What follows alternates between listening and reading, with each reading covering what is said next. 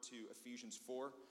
You may be wondering why sometimes you look at the TMS or the TMU app on the phone and it lists speakers, and then you come here and it's not the speaker. These things happen.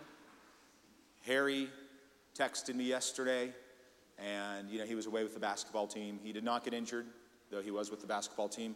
And we know it happened last time Harry was doing basketball things. Came down with a little bit of the flu, so if you remember to pray for him, and asked if I could find a suitable fill-in. Mind you, it was like third quarter of the Super Bowl. I'm locked in. I'm figuring pretty much every other preacher I know is locked in or too spiritual to watch. And so I didn't even bother to find a backup. I just said I can do it. And so here I am. But if other times you see a speaker who is listed and they're not here and it's me, I apologize in advance. Like Nick Foles, I'm the backup, and I hope that, like Nick Foles, I can deliver a win today. So here we go. Sorry, Patriots fans, not sorry. You win all the time. That's all I have to say about that. Ephesians 4, we are going to look at just the first 2 verses, and then we will move around elsewhere in the text. I, therefore, a prisoner for the Lord, urge you to walk in a manner worthy of the calling to which you have been called, with all humility and gentleness, with patience, bearing with one another in love.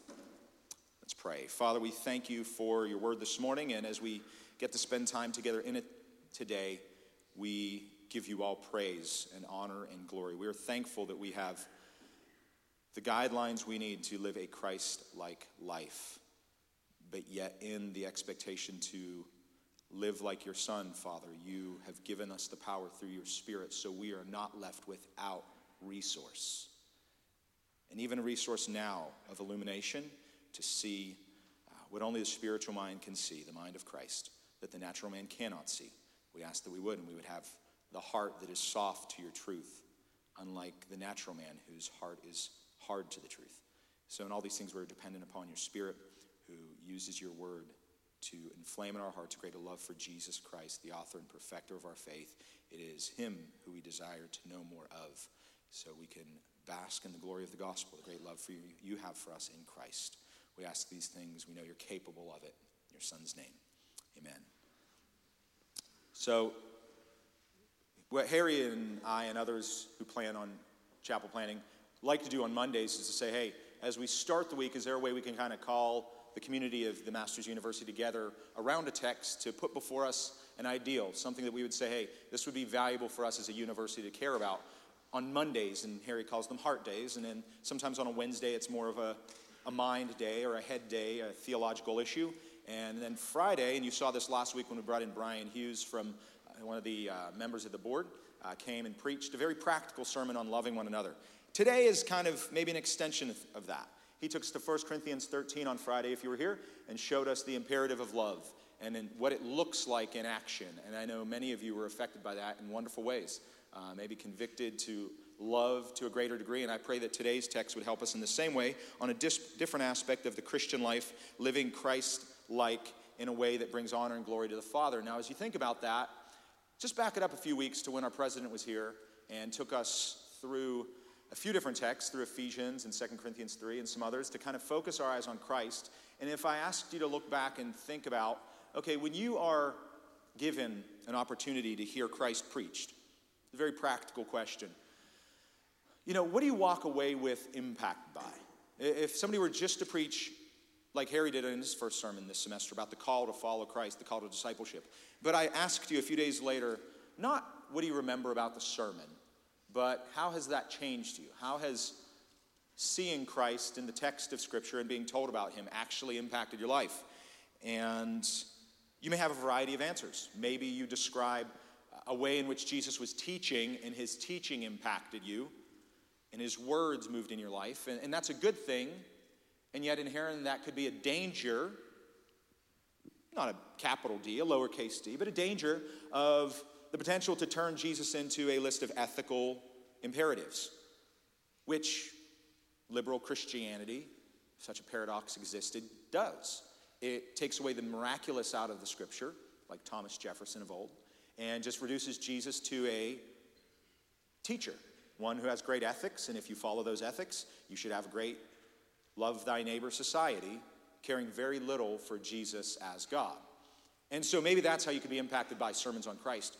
Also, you could be impacted by sermons on Christ in the example of Jesus, that you see his compassion and you want to mirror that. You see the way in which he treats people and you want to mirror that. And again, good and right intended, but the danger, lowercase d in that, could be that you turn Jesus into just instead of an ethical example, maybe more on the affectionate or romantic example of just the great divine love he has, and we're just called to love people and care little for doctrine and imperative and who Jesus was as the Son of God, but he's just this great example of love that came into the universe and changed people's lives, all the way to the cross.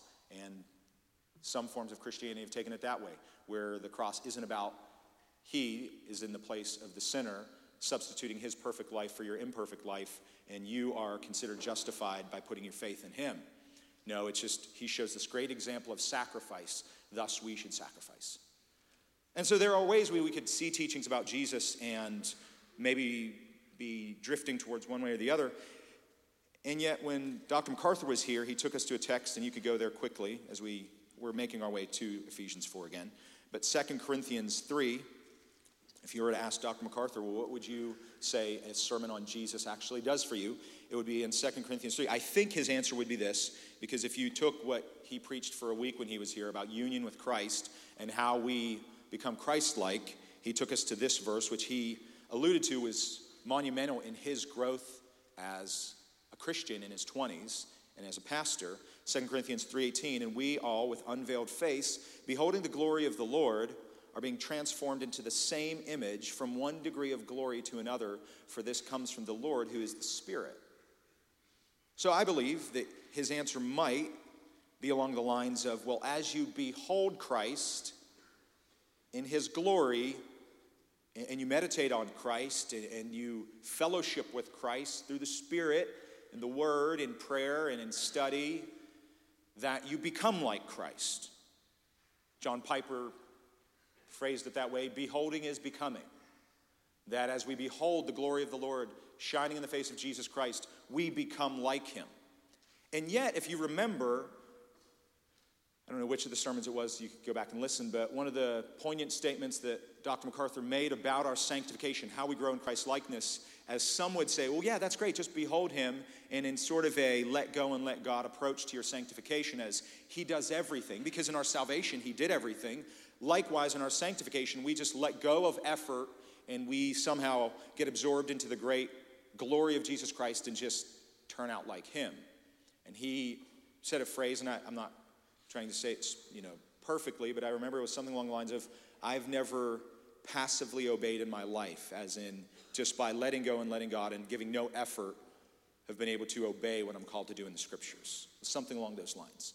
And so I think as we now move into texts like today, where we see imperatives, if you look back in Ephesians 4:1, we are being urged to walk. That's a command, and it's a strong command.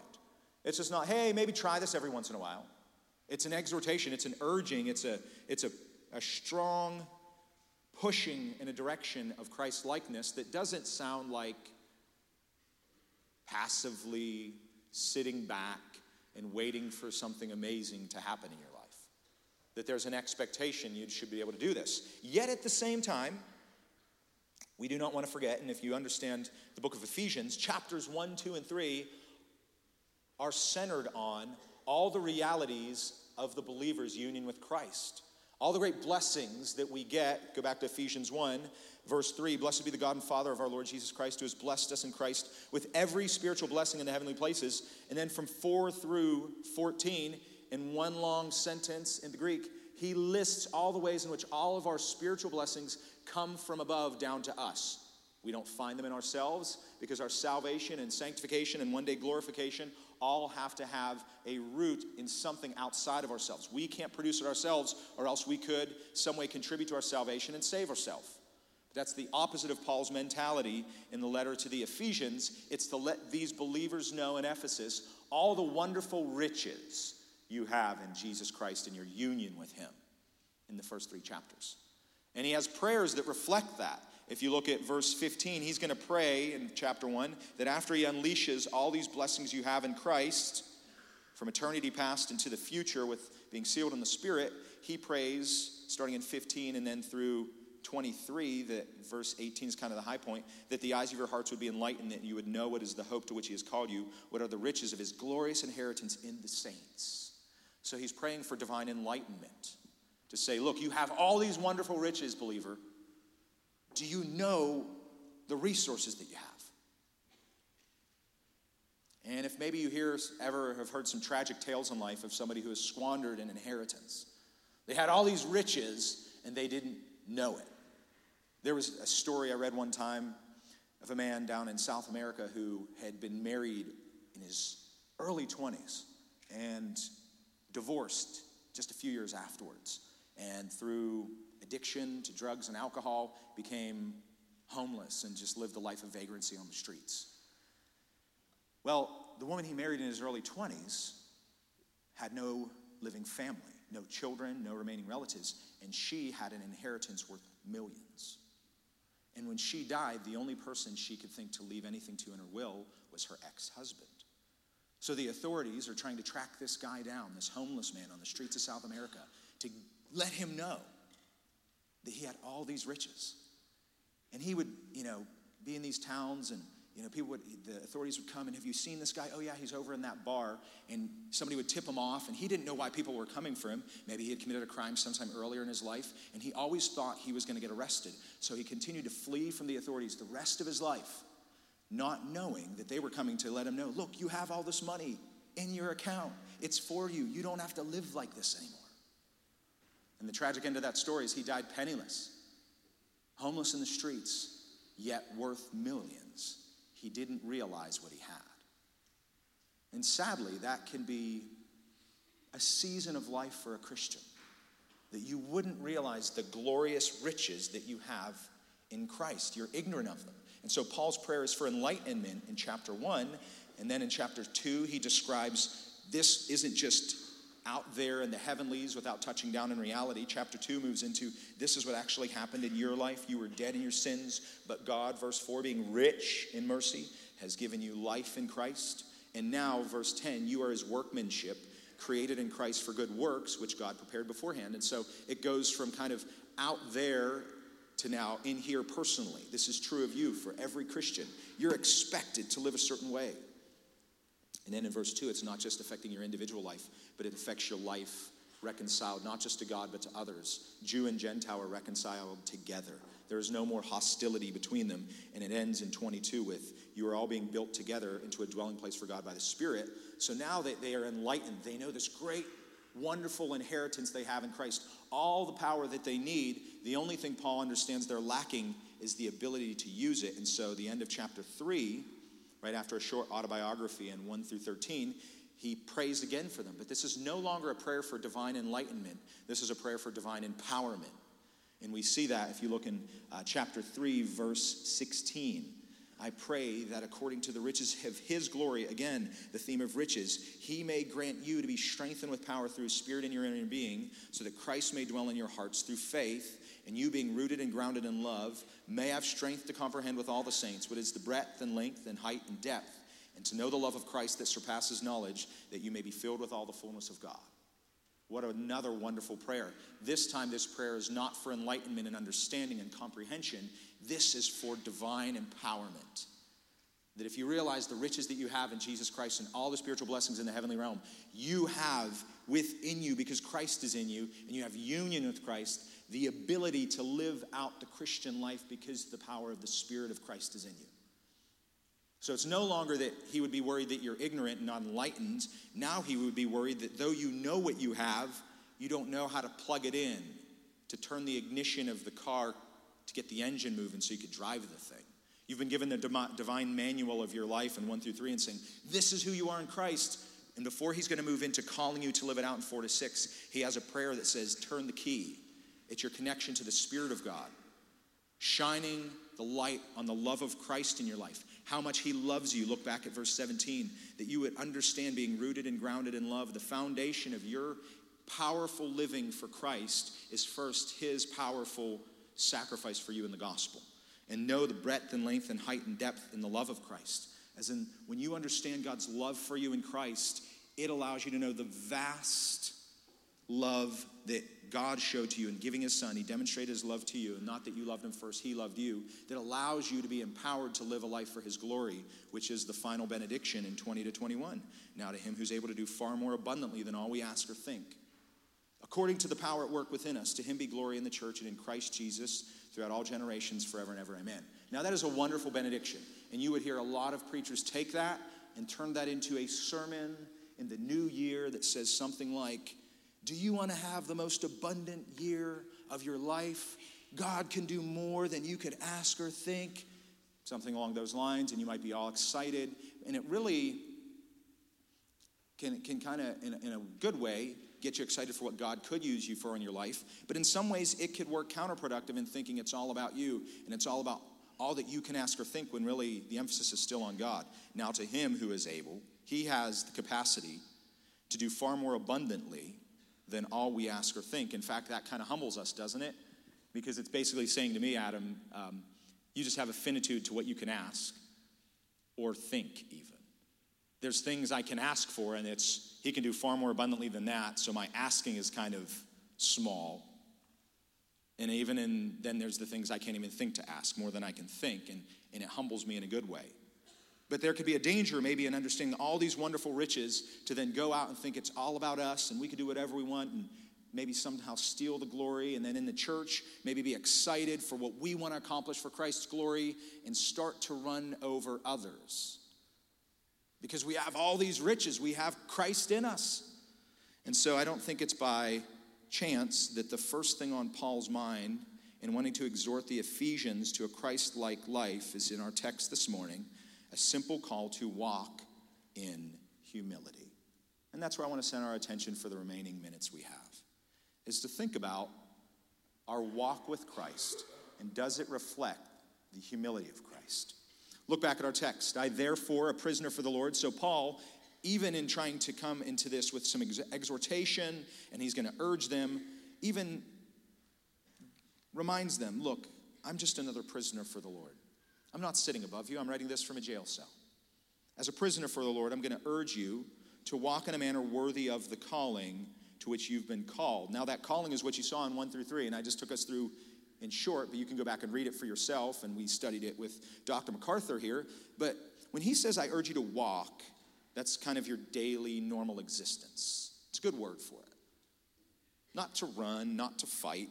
You'll get to standing firm later in chapter 6. But walk is used 5 times in 4 and 5. And it's just this idea of the ordinary, the standard by which you live your Christian life. But look what he says, in a manner worthy of the calling. Now that word worthy, if you just took the most literal form of it, is basically a balance. It's a literal image of balancing the scales. So what is Paul calling the Ephesians to do as he calls them to walk? Is to say, if you put on the divine scales of salvation, all that God has done for you in Christ, chapters 1 through 3, they are far out of balance. They have hit the ground because there's nothing on this other side yet. And now he's saying your life is what's going to balance out that calling.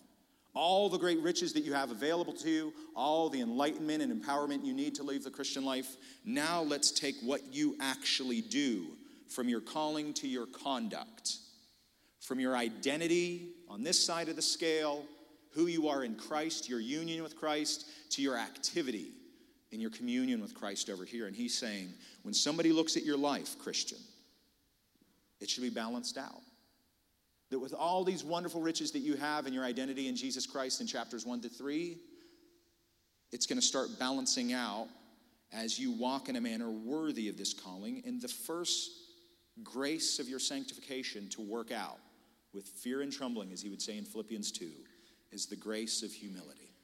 If you want, what's the first thing I need to slide on that side of the scale? If I'm going to balance out all these wonderful riches, well, doesn't it make sense, a little dose of humility? That if you are an Ephesian Christian and you have come out of pagan darkness. Ephesus was a dark city. I mean, it wasn't one of the major cities of that day. It was an amalgamation of different religious beliefs. The temple of Artemis or Diana was there, as big as a football field. It was false idol worship, both in the production of those idols, which made some money for people in the city of Ephesus, but also people believing that if they worshiped these false gods of wealth and gods of sex, that they would enjoy in the riches of that. They've been called out of that, and now some of them, having given over their idols, we read in the story in Acts, maybe they are actually physically destitute, and now they're thinking, hey, the riches I have again, maybe I'll be back on the right track, and he's going to balance them out with some humility, saying, look, now that you've been called to be a Christian, you're not to walk around thinking of yourself better than everyone around you, Ephesians. Probably doesn't take too long to meditate upon that and find application in your life, does it? As you think about the riches that you learn of in Christ here at this institution. And in good ways, we lead with that. We don't sell the Masters University as a place where, we have a couple ideas on Christianity here. Take them or leave them. But there's a lot of other good stuff out there that you can study. No. I mean, our lead step in a lot of ways is our convictions. What we say we stand for here that hasn't changed in 90 years. Could you not see that with that could come the tendency to pride? Maybe when you talk to friends back home that chose a different university or college. And it could be easy to have ourselves puffed up in what we have. Not to say those convictions are wrong. And those things we believe are a bad thing. But it would be, is our first step towards others a step of humility? Because the image of walking is, you have to have a good first step to stay on the right path. You take the wrong first step, you can end up far off of the destination from which you want to go. And our destination, as we speak this semester on these issues, we talked about love on Friday, now we're talking about humility. Our destination in those steps is to get us closer to Christ, right? That's what we're aiming for. But if you take the wrong first step, you're not going to end up where you want to be. Grew up in Pittsburgh. It's a city of bridges, 440-some bridges in the city of Pittsburgh. Rivers everywhere. And there's one bridge in particular that I grew up crossing and always wondered why it was laid out so odd, that it would start as the Glenwood Bridge, and it would start on the Homestead side of the river and get over to Hazelwood, and you'd cross this bridge, and as soon as you get on the other side, you have to make this really hard left turn that banks around and then connects you into this town. But when you look at it from far away on a map, you would think, it just would seem that they could have built the bridge straight over to the other town.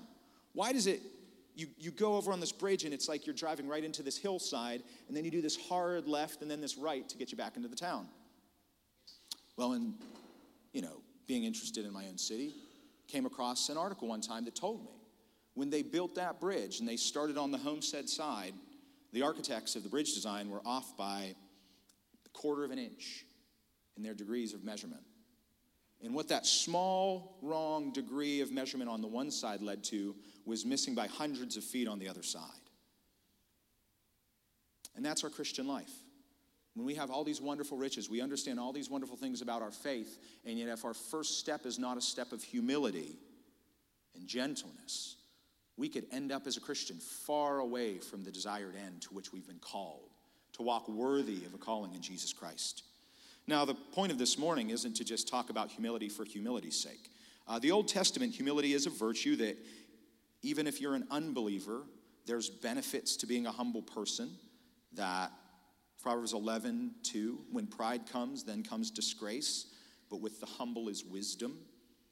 And I would venture to say that the Old Testament, particularly in the Proverbs, highlights the difference between pride and humility in a way that's broad enough to say, if I was to talk to an unbeliever and saw pride in him in the path that it was taking them down, even without speaking of God or Christ, I could probably give him some advice from the Proverbs about pride that might benefit his life. And so there's a general call to humility in the Old Testament. Proverbs 16:18, pride goes before destruction and a haughty spirit before a fall. You could read that and there could be a benefit for you just in wanting to be humble for the sake of humility's sake, so people think more highly of you, or that, people just don't think you're the biggest jerk in the world. Because prideful people tend to, even if they're successful, push people away, because over time, if you're working for a prideful boss, or if you have a prideful teammate, or somebody in the dorm is prideful, I mean, in general, I would say you probably just don't have a great urge to spend a lot of time around them. So just thinking generally about the idea of humility and pride, and wanting to say, you know what, humility, just in general, it might benefit me to be a more humble person in society. Proverbs would agree. But we're not looking for just the general. We're looking in Ephesians at the specific, that to walk in a manner worthy of the calling of a Christian is to be filled with Christ-like humility, and gentleness is paired with it here. So go to Matthew 11. And if the goal is to become more Christ-like and to behold Christ as become like him, we see an example from the life of Jesus, his teaching about himself, that pairs with this scripture. Whether or not Paul had it in mind, we don't know, but I find it interesting that if the first thing on Paul's mind for the Ephesians to be walking in a manner worthy of the calling of being a Christian is walk in humility and gentleness, it's interesting to me, to say the least, that when Christ describes himself in the Gospels, the only time he describes himself in adjectival form and saying, I'm like this is me. Not talking about describing himself as the Son of God or the Son of Man. But just words that we might say like, hey, well, what's Jesus like? Well, let him tell you in his own words. Matthew 11:28, come to me, all who labor and are heavy laden, and I will give you rest.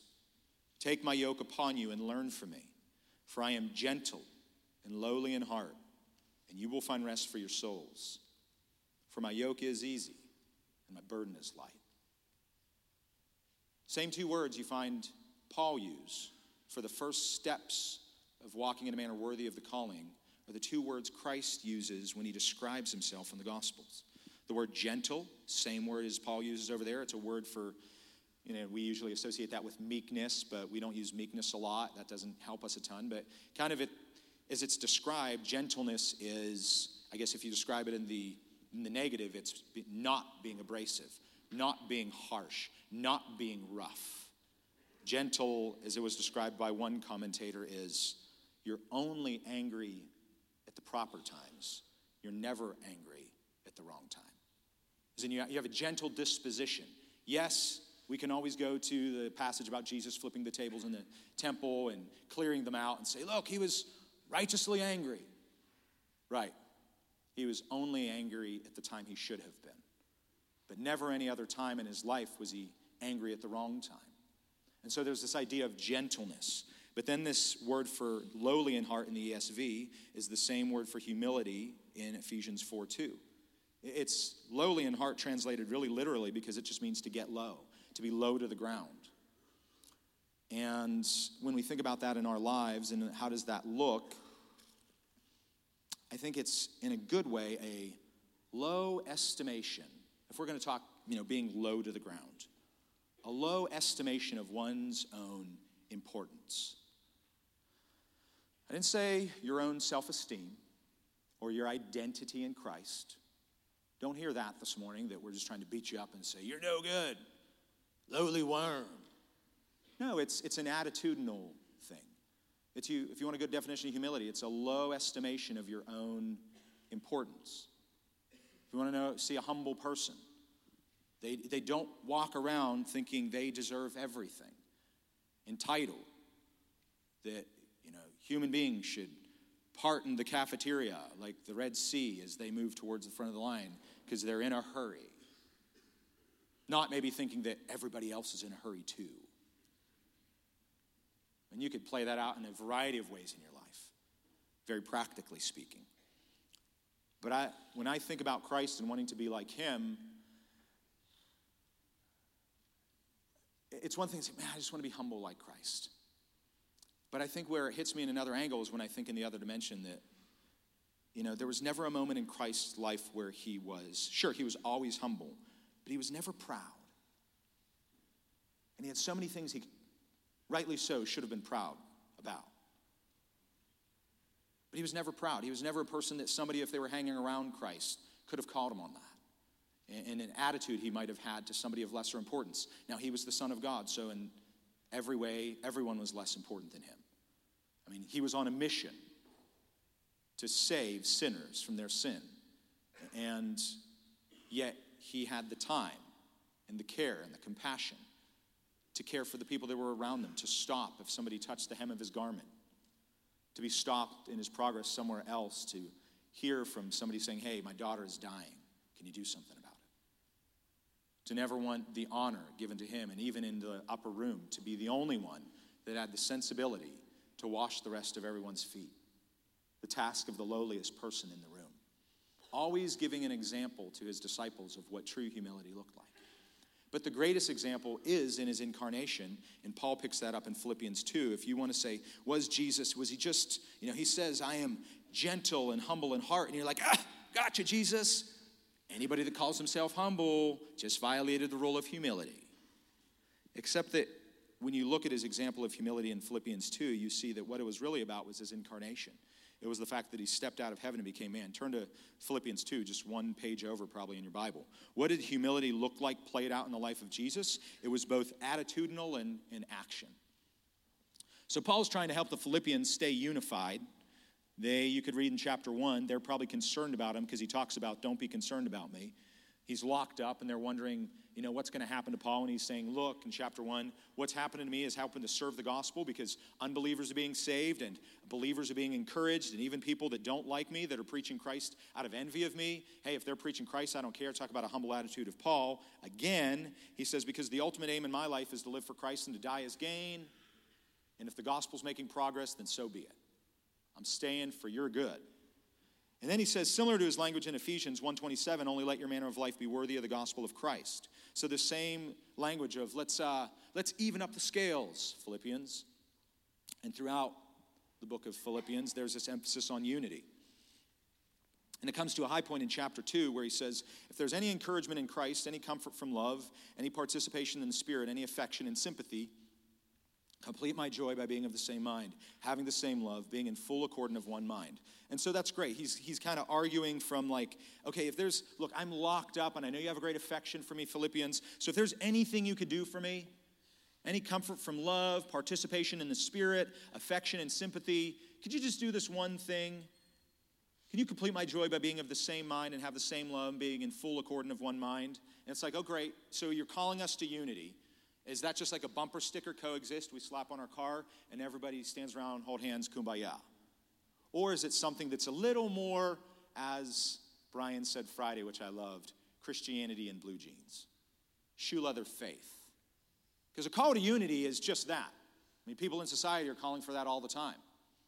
Yeah, we need to be unified. Let's all be friends. Let's put aside our differences. But when we're called to unity, we're also called to a killing of self and our own desires. And thinking, okay, if we're all called to be united, how do I step back properly? How do I get in flow with everybody else? Well, Paul tells them, verse 3, here's humility in action. Do nothing from selfish ambition or vain conceit, but in humility count others more significant from yourselves or than yourselves. So there's an attitude of humility there, which is, look, when I look around the room, as my former pastor once told me, Adam, everyone is more important than you. Ouch. Really? Can you actually live like that? Can you live? Because that's really what verse 3 comes down to. If in humility you're counting others more significant than yourselves, you can go and try to parse that up in the Greek, but I'm pretty sure it comes down to this principle. Everyone is more important than you. Back to our definition of humility, a proper view, a realistic view of your own importance.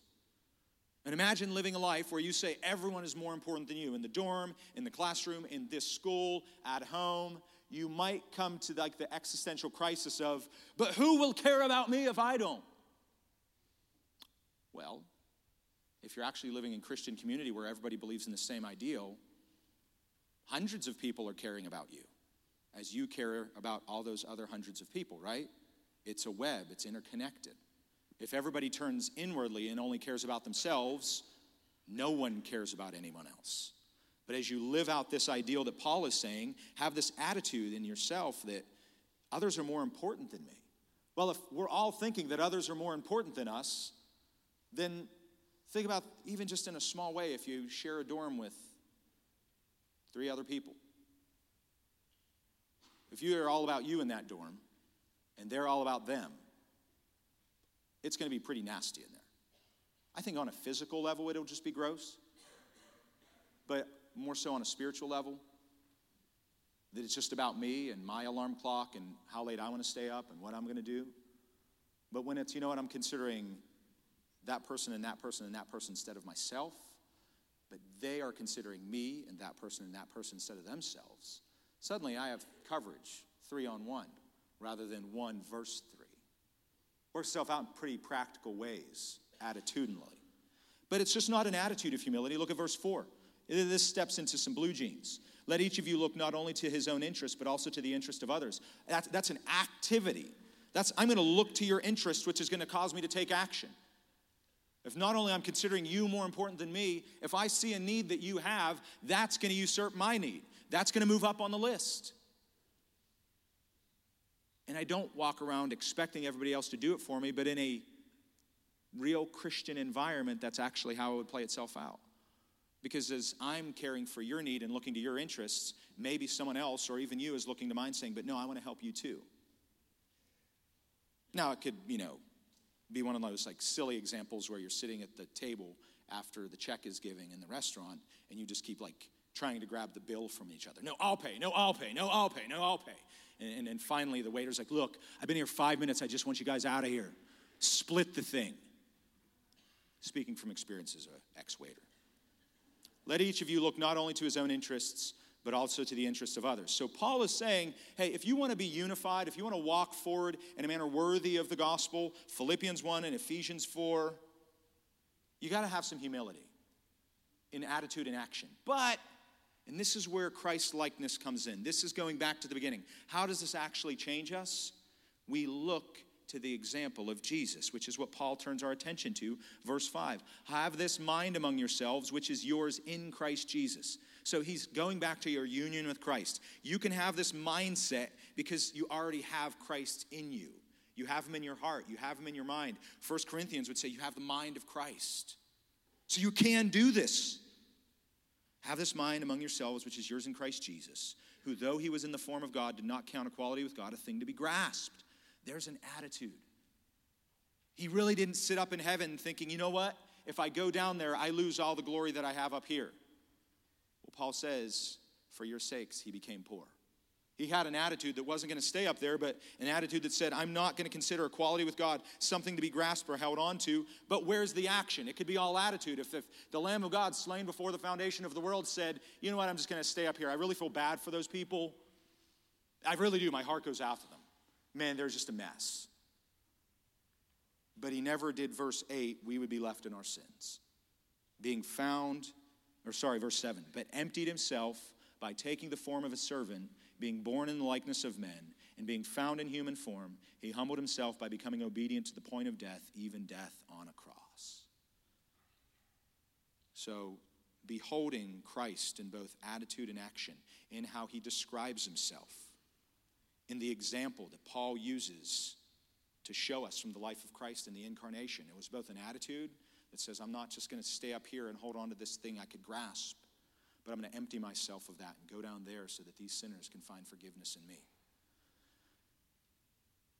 And that is the good news of the gospel, and that's where our salvation comes in. But our sanctification also takes its cues from the life of Christ. We learned about Friday. It's learning to love like Christ loved. And now today it's walking humbly like Christ walked. And I would just ask you this morning as you look at your life on a Monday at Masters where we're just saying, hey, how are we starting this week? Could a dose of Christ-like humility in your attitude and in your actions be helpful? I would say it could. It's needed for me all the time. There's a book, it's an excerpt from a book by Stuart Scott, biblical counseling teacher, and it's just a small excerpt called From Pride to Humility. And he outlines 30-some manifestations of pride as described in the New Testament. Now, I could commend that to you and say, hey, go find it. You could actually just Google Stuart Scott From Pride to Humility PDF, and you can pull it up. But if you want a practical way to start working on this in your life, I've done this from time to time, where I just go through all those manifestations. Another way to say it would be fruits of pride. And I just look at them. And then in the course of a week, I carry a journal with me, and I try to write down at the end of the day or maybe in the middle of the day when I have a time to break, ways in which I could remember a prideful attitude or an action. And I just do it every once in a while for a week, not to be burdensome on me, but just to show me the reality of if I can see the manifestations, if I can see the fruits of pride in my life, I can work my way back to the roots. So this document of 30 manifestations of pride helps me to see, oh, you know what? Yeah, I'm probably sure at some time in my life I've done all 30. But there's maybe 5 or 6 on the list that are recurring. That in the course of my growth as a believer, I just see, man, I still keep going back to this one or this other one. I struggle with anger because somebody doesn't live up to the expectation I have of them. Well, the root of that's pride. But I needed to see the fruit of it to get me there. Does that make sense? I had to work back from the fruit to the root. And then say, you know what, man, I need the power of Christ in me. Back to Ephesians 3, the prayer to be strengthened. That if I really know the love that God has for me in Christ, I don't need to get angry over somebody not living up to my ideal. Because I'm not their master. They don't live in Adam's world. We live in God's world. And we have Christ in us. And I'm called to serve others. And so that's just an example of how you can start to make an effort against this. And you could even do it with a few friends, trusted voices in your life that you could say, hey, can you help me work on this?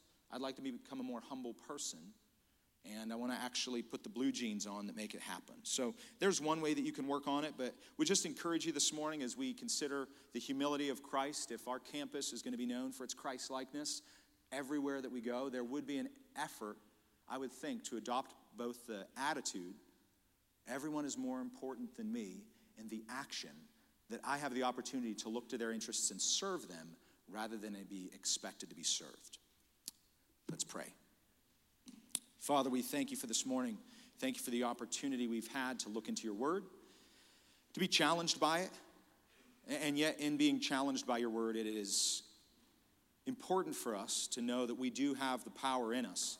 As we see Christ in the scriptures, as we behold his glory, we are transformed in our own likeness to him, one small step at a time. And yet, we would want to take strides. We would want to walk in a manner worthy of the calling through which we have been called.